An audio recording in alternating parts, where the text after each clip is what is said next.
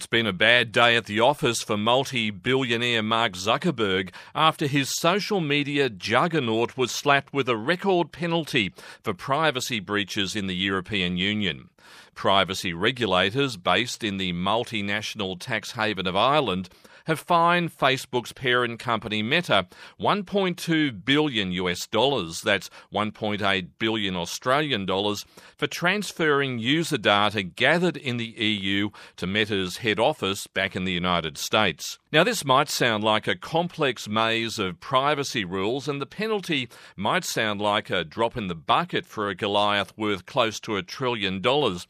But this ruling is a major threat to Facebook's business model, which is all about attracting massive advertising revenue based on the use of personal clicks and personal data, and just where that data ends up being stored. Ireland's Data Protection Commission, which makes the ruling because of the concentration of global tech companies headquartered in Dublin, has given Meta 5 months to stop transferring user data to the United States.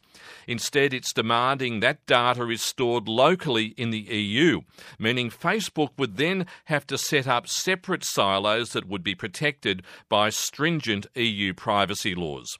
This has all the makings of a ferocious legal tussle, but tech analyst Natasha Lomas says Facebook will of course resist setting up local or national data silos given the potential hit to the rivers of gold from advertising. Really, their business model is about mining data, so they want to have that in the mothership where they can do whatever they want to it. Meta is saying there'll be no local impact here in Australia, and the ruling is only relevant in the European Union. At the same time saying they'll appeal the ruling as unjustified and unnecessary.